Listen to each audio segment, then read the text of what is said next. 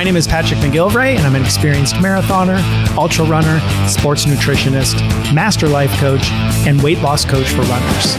I've dedicated my life to helping runners just like you properly fuel your body and your mind so you can get leaner, get stronger, run faster, and run longer than you ever thought possible.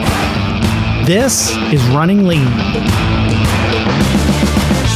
Hey there, and welcome to episode 138 of Running Lean. My name is Patrick McGilvray, the weight loss coach for runners, and today, is alcohol really working for you?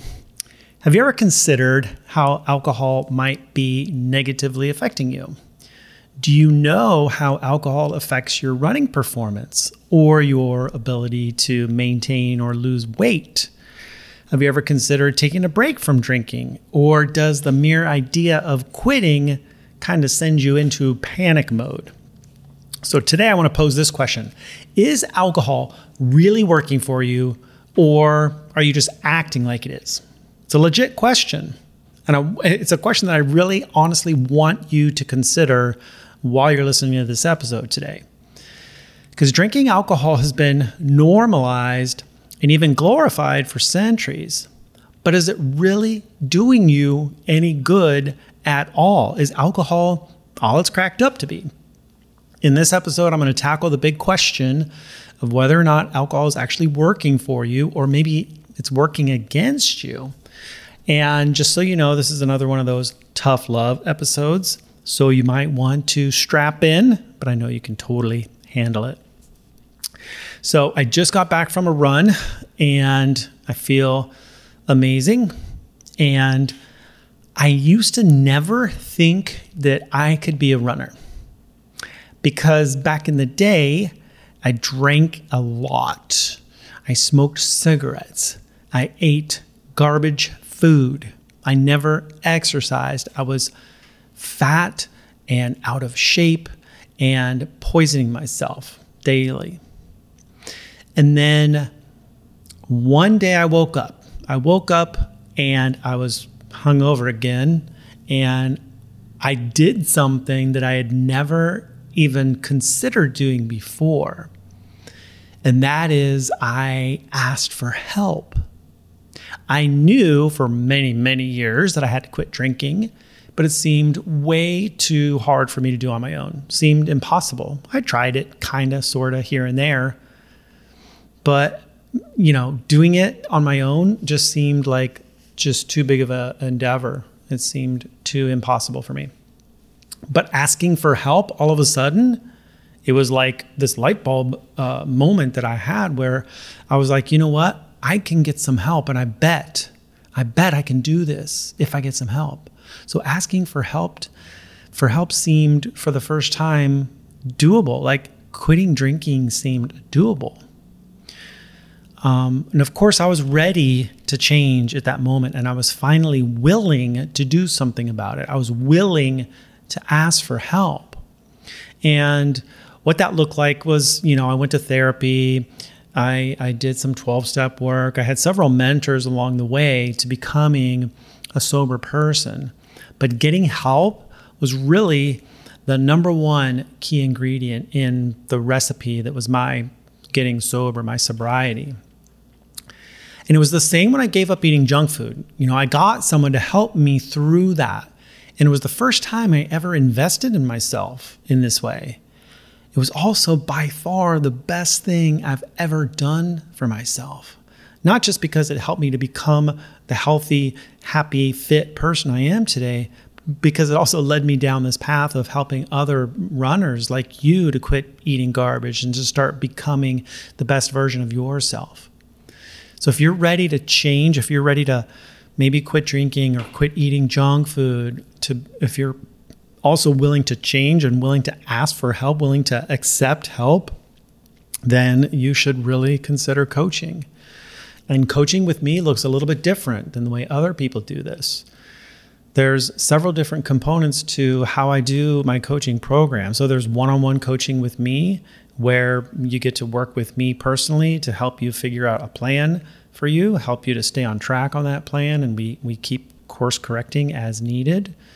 We do group coaching. This is a very powerful component of the coaching project, where you get the support of other people that are going through the same thing you're going through. We share wins, we celebrate progress, we support each other, we encourage and inspire one another. I have a huge library of training materials you'll have access to that you can kind of go through at your own pace. And then in between group coaching calls and one-on-one coaching calls, you have access to me via messaging so that you have this 24/7 lifeline to me, basically. So I'm with you all the time. You can reach out, you can ask questions, you can get help, you can get support, you can get some accountability at any time. I also have a private podcast channel that is different from the podcast channel you're listening to right now. And this is where I record all my group coaching calls. So there's a backlog of a year and a half of trainings and things like that you'll have access to, that you can listen to while you're out running. So there's all these different components of my coaching program. And I call this an immersive coaching program because you're immersed in this world of people and information and knowledge and support and encouragement and motivation and inspiration and accountability to help you stay on track, to help you achieve your goals, to help you become the healthiest and most badass version of yourself. So if this is something that interests you, just go to runningleancoaching.com and click on work with me. You have to apply for coaching. We'll have a short conversation and we'll see if this is a good fit for you. Cool. I would love to have you in the Running Lean Coaching Project. Just go to runningleancoaching.com and click on work with me, and I'll see you soon. Okay, so let's talk about whether or not alcohol is really working for you. The first thing I want to kind of go over is like, what is alcohol actually? We think of alcohol as just being like cool craft IPAs and rosé and, White Claw and all these things. But what is alcohol? What is the active ingredient in alcohol? So alcohol, the active ingredient is ethanol. It's also called ethyl alcohol, grain alcohol, drinking alcohol, and it's an organic chemical compound. Ethanol is a volatile, flammable, colorless liquid with a wine-like odor and a pungent taste. It is a psychoactive drug. It's a recreational drug and the active ingredient in alcoholic drinks. I want to make this very, very clear that this is a psychoactive recreational drug that we are talking about here, okay? Ethanol is naturally produced by the fermentation of sugars by yeast or via petrochemical processes such as ethylene hydration. I don't even know what that means. It has medical applications as an antiseptic and a disinfectant because it kills organisms by denaturing their proteins. It's used as a chemical solvent. It's used as a fuel source. It is a central nervous system depressant. And ethanol is one of the most commonly consumed psychoactive drugs. Now, doesn't that sound amazing? Doesn't that want to make you go out and have a few cocktails with friends? Ethanol is poison. It's toxic. It's used as a fuel. They literally use it in cars as fuel. And they use it to kill organisms. So anything it comes in contact with, it really kills and is poisonous. So just know that what we're talking about here is a pretty serious poison. All right. Now, of course, the dosage does matter. But I want you to consider something. I want you to consider whether or not you would drink a little bit of rat poison. Now, what if rat poison had become, socially acceptable? Or something like heroin? What about just using a little bit of heroin? Of course, the dosage matters, but what if you just did a little bit? So it sounds crazy that I would make that comparison, but is it that crazy? I don't think so. Here's the thing.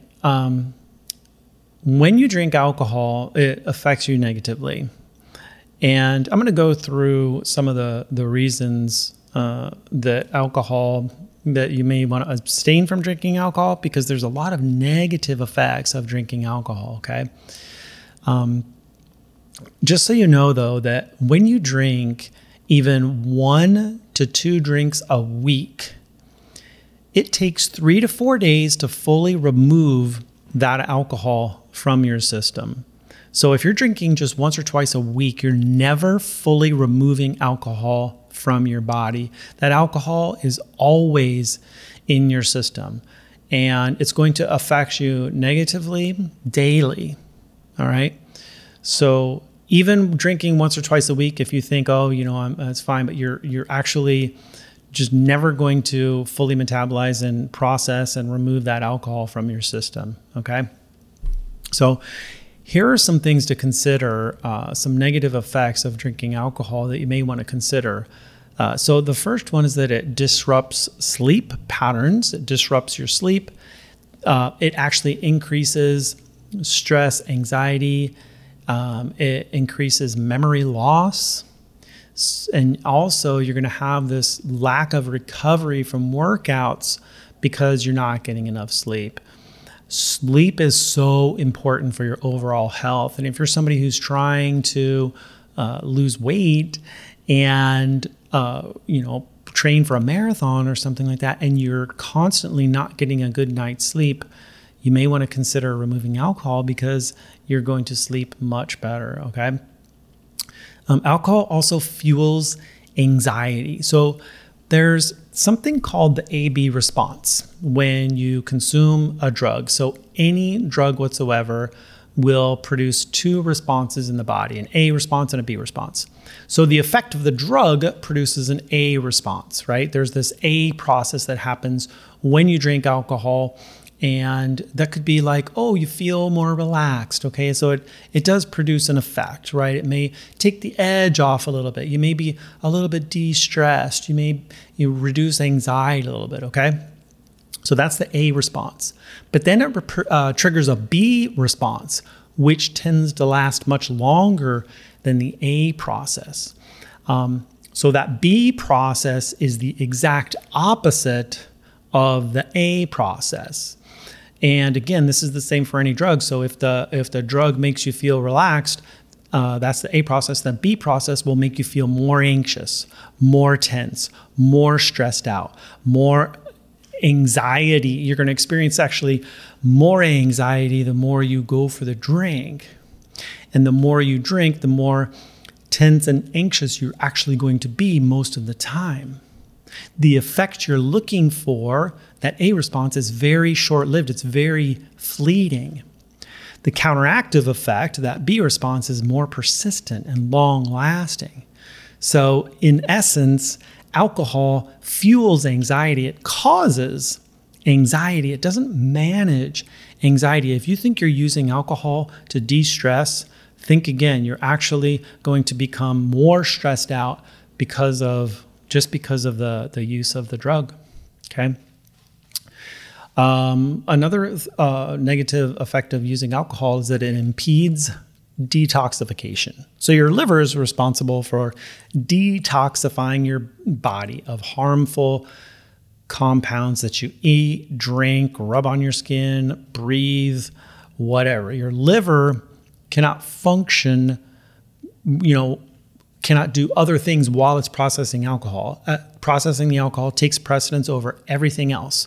Detoxification is put on hold whenever alcohol is present. That means all these toxins that your liver should be removing from your system are being stored in your body, and they get stored in your own adipose tissue, your own body fat, okay? Drinking alcohol also causes weight gain. Alcohol is high in sugar, it's high in calories, it has zero nutritional value. It's not a food substance. You don't need to drink alcohol. It's not an essential nutrient that we have to have. It's a poison, okay? It's also a natural appetite stimulant. It numbs the body's natural fullness sensors so you don't feel like you ever get full. So you end up eating more and you don't get that sense of fullness when you eat. And so you typically eat more than you would normally eat. So you're overeating. It increases sugar cravings. It increases carbohydrate cravings. And if you don't believe me, have you ever been in line at a White Castle at 2 or 3 o'clock in the morning after drinking? Yeah, because all you want is French fries and sliders and apparently diarrhea. But anyway, it's also the only beverage without a nutritional label or an ingredient list. Like they don't have to put those things on there, right? Another thing about drinking is that you tend to make poor choices when you're drinking. So you tend to, your inhibition sort of like just goes out the window and you're just like, whatever, let's just eat junk food, whatever. So if you're like more likely, if you're trying to stay on an eating plan and you're trying to eat healthy food, you're much more likely to eat junk food when you're drinking, right? It messes up your cognitive thinking. You just start making bad choices, It also, when you're drinking alcohol, it shuts down fat burning. So your body is trying to metabolize the alcohol. And again, like the liver, it's going to prioritize metabolizing or using alcohol as a fuel source before anything else. So if you're trying to be a fat adapted athlete and you're trying to do all these great things for yourself and you're trying to become a more efficient fat burner, and you're attempting to become a fat adapted runner, and then you're drinking on a regular basis, you're just kind of shutting all that down. You're shutting off that whole process, right? And again, 3 or 4 days just from having one drink, it could take 3 to 4 days for that to leave your body. So if you're drinking once or twice a week, just know that you are completely shutting down your fat burning process. Okay. Alcohol also messes up your brain. It really does. They've shown that alcohol actually affects every region of the brain. So they call it the neurological sledgehammer. It affects memory, motor function, personality, inhibition, emotional volatility. Every area of your brain gets affected negatively from alcohol. And then a few things that are specific for running, alcohol will reduce your athletic performance. Studies have shown that your aerobic performance is going to be diminished the day after consuming alcohol. Like that run, you may go out Friday night and have a bunch of beers, and then Saturday morning you get up to run. That run is not going to be your best. You're going to be, your performance will be diminished for sure. A study in the journal Nutrients also showed that drinking alcohol reduces muscle strength. Well, that's not good. We don't want to reduce muscle strength. We want our muscles to be strong. We want them to do what they're supposed to do. And another study actually showed that alcohol will negatively impact protein synthesis. Protein synthesis is the ability of your body to turn protein into muscle. So if you're trying to build muscle, if you're doing some strength training to try to build muscle, then drinking alcohol will completely shut that process down, and it will negatively impact your ability to turn protein into muscle. Okay. Alcohol is also an anti-nutrient. Alcohol is void of nutrients. It does not have vitamins or minerals. So alcohol ends up robbing your body of the micronutrients it needs just so the body can assimilate the alcohol and metabolize the alcohol. It depletes your body of essential nutrients needed to maintain good health. Alcohol diminishes your body's ability to absorb other nutrients as well. And this is not good, because if you're trying to eat healthy, but you're drinking, your body's not going to be able to absorb the good food that you're eating. You're not going to be able to absorb the nutrients that your body actually needs, okay? Why spend all this time eating healthy and then drinking alcohol to just leach all that out of you? It doesn't make any sense at all, okay? And drinking alcohol also makes you more prone to premature fatigue during your next exercise session. So you not only is your aerobic performance diminished, but you will crash and burn faster. You won't be able to run as long because of the alcohol, okay? Alcohol also impedes recovery, especially if you drink soon after a workout. And I can't tell you how many runners I see finish a run and then crack open some beers like to celebrate that run. Drinking alcohol increases dehydration. It interferes with glycogen replenishing. It inhibits repair of muscle tissue. It suppresses your production of testosterone and human growth hormone.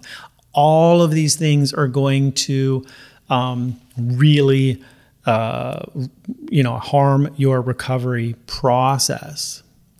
The toxic impact of just one drink will depress the endocrine system dramatically. So recovery from intense training is basically canceled until your body metabolizes all the alcohol. Again, we're talking about 3 or 4 days. Your body's always trying to get to homeostasis. It wants to get to normal. It wants everything to be balanced and good. And it cannot get there until the alcohol is gone from your system. Alcohol is also linked to 7 different types of cancer. And alcohol is a carcinogen. It's carcinogenic. It causes cancer. And over 100 studies confirm the link between drinking and cancer, especially breast cancer. Women who drink just 3 alcoholic beverages a week have a 15% higher risk of breast cancer. And that risk is increased by 10% for each additional drink you have daily. It's also responsible or linked to at least other cancers like mouth and throat, esophagus, voice box, liver, colon, rectum. Basically, anywhere in the digestive system that alcohol comes into contact with is at risk for cancer. Again, remember, we talked about it being a poison, a toxin. It kills microorganisms. It denatures proteins. So drinking this stuff, putting it into your body is going to really negatively affect you in so many different ways. Now, you might be thinking I'm just being overly dramatic or overly negative about alcohol, but I'm really not. These are just facts. You get to decide what you want to do. If you want to continue using the drug, use the drug. I don't care. But if you find that you want to stop, or maybe you can't stop even though you want to, just know that I can help with that. Okay, you can reach out to me. We can talk about what that might look like for you. I've been living alcohol-free for over 15 years, and I never thought I could be a non-drinker. I never thought I could get through a weekend or a holiday or a birthday or a Wednesday without drinking. I never thought I could do it. But my life is so much richer now, so much fuller, so much more meaningful. I feel so much better about myself. I have connections with other human beings, real connections with other human beings now. I don't have to go dive into a bottle to escape my problems or my fears, my anxieties. I still have anxiety. I do. I just don't use alcohol anymore. I've come up with other coping mechanisms, other emotional management tools. You don't have to use alcohol to get through life. If you think you have to use it, if you think that's the only choice for you, I'm telling you it's not. And if somebody like me can quit after drinking for 25 years, you can too. Because alcohol is addictive. And they've done some studies where they've shown that alcohol is just as addictive as drugs like cocaine. Now, people might say, well, oh gosh, Patrick, you can't make that comparison. Cocaine is way more dangerous and it's way more addictive. No, it is not. It is exactly as addictive as alcohol. Alcohol and cocaine are just as addictive.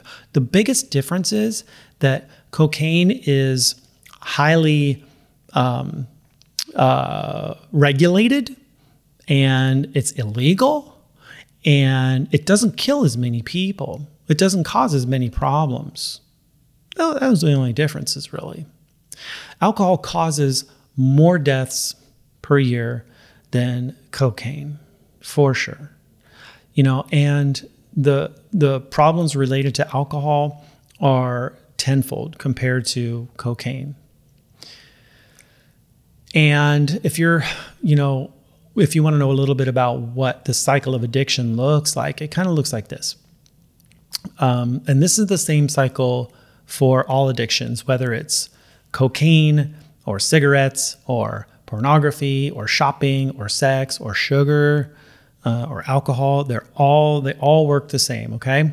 So you take your drug, like drinking alcohol, and you get this release of dopamine, and dopamine gets released in unnaturally high amounts because the drug produces an unnatural high for you. And that high is because a lot of it is because of the dopamine that your brain emits, right, in these unnaturally high amounts. And then glutamate gets released. Now, glutamate will respond to, it's kind of like a memory lock-in tool, if you want to put it that way, okay? It's another neurotransmitter, but glutamate will get released also in unnaturally high amounts to help you kind of remember the effect, to lock it into your memory banks. And if you think about this, back in the caveman days, we would find some honey and we would eat the honey and we would get that dopamine hit and we'd go like, ooh, that's really good. But then we get this glutamate response too that says, we got to remember this. This is really good. This is a good source of calories, and this is something that we should come back to. So we got to remember like where we are, where did we find this? How did this make us feel? All that stuff, right? So that's what glutamate does. So you drink alcohol, you get the dopamine hit, you get the glutamate response, which locks it into your memory. And then that memory is what you recall. When we talk about, there's this idea called euphoric recall, where you start to recall the feeling that you get from drinking alcohol or doing whatever your drug of choice is, and it produces this like euphoric feeling, and like you just want that euphoric feeling again. It makes you remember that euphoric feeling. All drugs produce this effect, okay?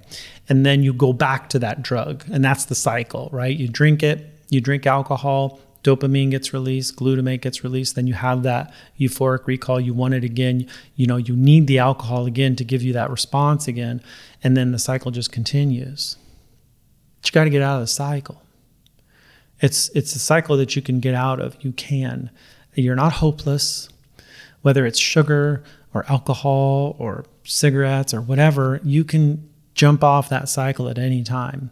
Is it easy? No, it's hard. It's hard to do. One of the things that makes it hard is that we are being sold a bill of goods about alcohol. We're being marketed to. Alcohol is not required to relax. Alcohol is not required to enjoy life. You don't need alcohol to unwind. You don't need alcohol to de-stress. You don't need to drink to have a good time with your friends. I do all these things without alcohol just fine, and I have for the last 15 years. I relax just fine. I de-stress. I have a good time with friends. I enjoy parties and holidays and Wednesdays now without alcohol, and it's all good. But the big alcohol companies, they're marketing an idea to you that in order to have a happy, fun life, alcohol is a requirement. But it's not. It's not a requirement. Drinking alcohol has almost zero positive benefits. It maybe feels good for a minute, but it has this huge list of negative consequences. How is this possibly the key to a healthy, happy life? Why do we think this is the answer? It's not.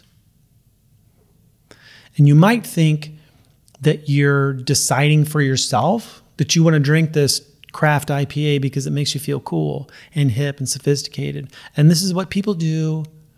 This is, and this is what I'm choosing for myself, but it's really not your decision at all. This is actually part of a marketing tactic, and it's called engineered consent. And this idea of engineered consent was first introduced by a guy named Edward Bernays. He was a public relations guru back in 1929. And he was working for the big tobacco companies, American tobacco companies specifically. And they wanted to tap into a new market. They wanted to get more women to smoke. Like, women were smoking at the time, but they were doing it very covertly. They were doing it behind closed doors, not in public. So they wanted to get more women to smoke in public because it was kind of taboo at the time. So Bernays hired a bunch of women to smoke in the Easter parade, the 1929 Easter parade, walking down Fifth Avenue in New York City during the Easter parade, all these women openly smoking cigarettes. And it was like, it was really unheard of at the time, right? And it drew a lot of attention, and it drew a lot of publicity, and it drew a lot of, newspapers and the media really picked up on this. And the term they used to describe what was going on, the women said, "We are lighting up our torches of freedom." Torches of freedom. Because they were trying to exploit women's aspirations during this. It was like the first wave of feminism, right? We can do what we want. We can smoke in public. Light up your torches of freedom, ladies. And it became a catchphrase, and it spread like wildfire. So women thought they were being bold and brave and sticking it to the man. I'm going to light up my torch of freedom. I can smoke whenever and wherever I want to. But in reality, the man engineered the whole thing. It was all engineered consent. So let's go back to that craft IPA you think you're drinking of your own free will.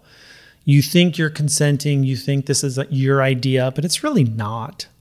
That consent has been fabricated. It's been engineered by the alcohol companies, by social media influencers, by billboards, by TV commercials, to make you think that you're making a good decision for yourself. And that's what they want you to think. It's a big marketing ploy, okay? And you may or may not believe me here. You may be thinking I've kind of lost it. You may be in denial, maybe a little bit of both. Here's a quote from Mark Twain that I love. He said, "It's easier to fool people than it is to convince them that they've been fooled." So is alcohol the new cigarettes? So imagine right now, if I was talking about cigarettes, would you be fighting me about this at all? Would you be in your head, denying that this is a thing? Would you be, thinking like, "Patrick, you're crazy. Cigarettes are fine."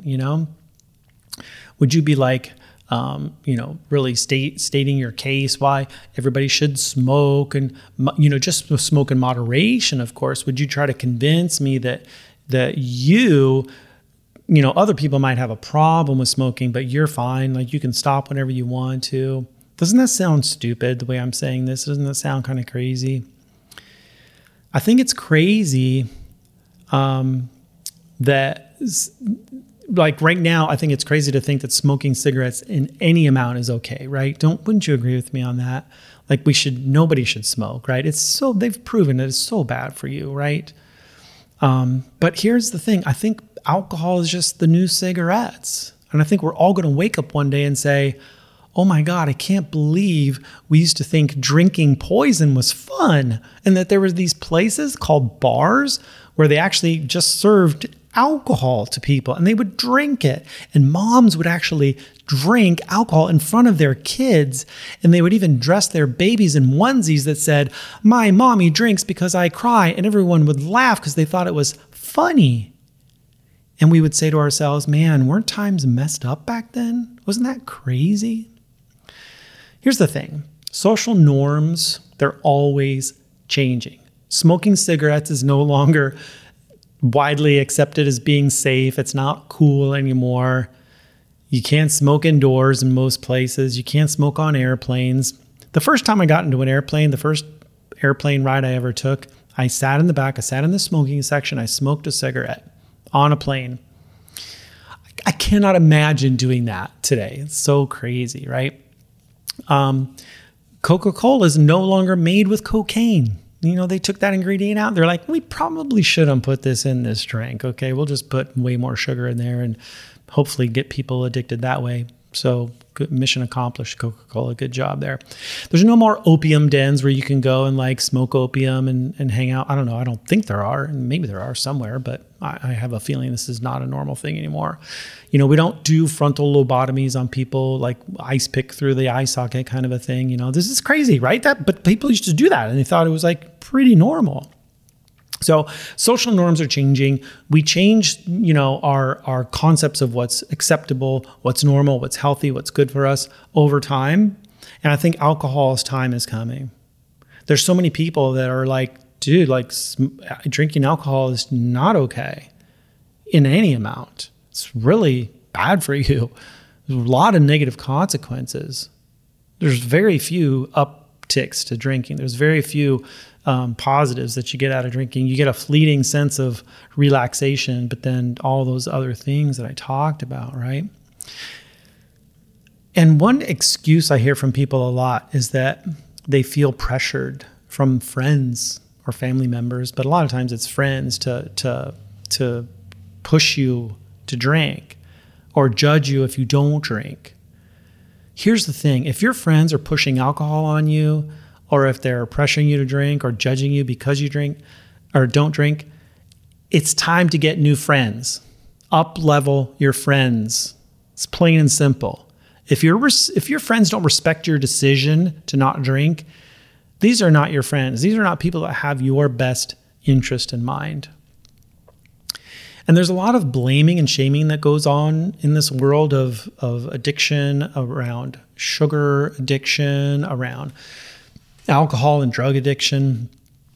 And it goes something like this, like alcohol is fine. That's not the problem. You're the problem. The problem is you, not that drug, not the poison over there. You're the problem. So would you argue that it's the person that's the problem, not the heroin or the crystal meth or the cigarettes? I think we're all pretty clear that those things are really terrible. Oh, no, those things are fine. You just have to moderate. If you can't moderate, then you're broken. There's something wrong with you. And this is the same BS that a lot of doctors and dietitians spew about sugar consumption. They're like, sugar's not addictive. It's not the sugar. There's nothing wrong with sugar. You just have no willpower. You have to just use it in moderation. And this is the same message that the sugar industry pushes on us, the Coca-Cola Move More campaign, blaming us and shaming us into thinking we're the problem, not the drug that they're pushing on us. The sugar isn't the problem. You're just not exercising enough. Stop being lazy, get off your ass and exercise more. Drink plenty of Coca-Cola. That's fine. That's not the problem. You just got to exercise more. Alcohol has the same kind of thing. They call it the Drink Responsibly campaign. This is the slogan of the alcohol industry. Drink responsibly. So they're kind of shaming you and blaming you if you overdo it, if you can't handle your liquor, or if you die of alcohol poisoning. It's not the alcohol that poisoned you. It was just you. You just overdid it.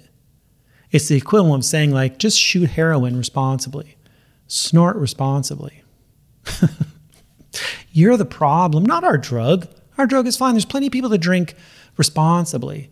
If you can't, that's your fault. You're probably an alcoholic. You're not normal. There's something wrong with you. So let me finish up with this. I just want to say this. I cannot in good conscience tell you that drinking alcohol, any amount of alcohol is okay. I can't. It's like the equivalent of telling you that smoking cigarettes is okay. Or that occasionally snorting cocaine or shooting heroin every now and then is fine. Or that smoking some crystal meth is cool. It's all good. I can't do that. I can't in good conscience tell you that alcohol is okay. Just don't overdo it as long as you can do it in moderation. Don't smoke, snort, or shoot up, irresponsibly.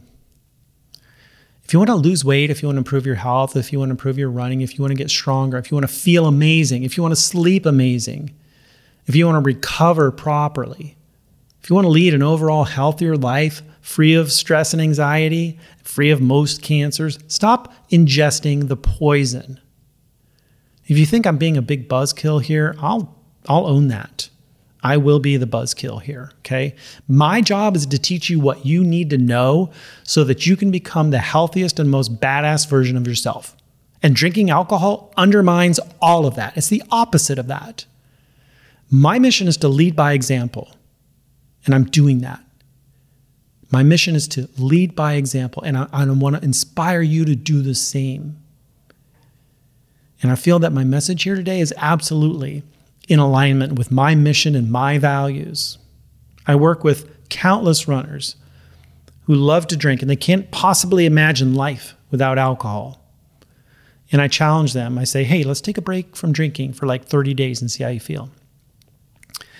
And they freak out a little bit at first because they just cannot imagine not drinking. But then they do it, and they're amazed at how much better they feel. And they start to lose weight, and running gets easier. And then they say, Patrick, I don't even miss it. I don't miss alcohol at all. So I feel good about my message here today. I feel good about the work I'm doing. And I hold firm in my beliefs about alcohol, and that living an alcohol-free life will always be the better way to live. For me, for you, for all of us. And if you want help quitting, I'm here for you. Always, always here for you. I love you all. Keep on running lean. I'll talk to you soon. If you're a runner and you've been struggling to lose weight, or you keep losing and gaining the same 10 pounds over and over again, or you're finally ready to get to your natural weight and stay there for good this time, then I have something you will love. I've created a powerful new training just for you called Running Lean for Life. You'll learn exactly how to transform yourself into a lean, fat-burning running machine so you can run without bonking, lose weight without calorie counting, and develop the habits required to make it last for life. To get this free training right now, go to runningleanpodcast.com/lean for life and start your transformation today.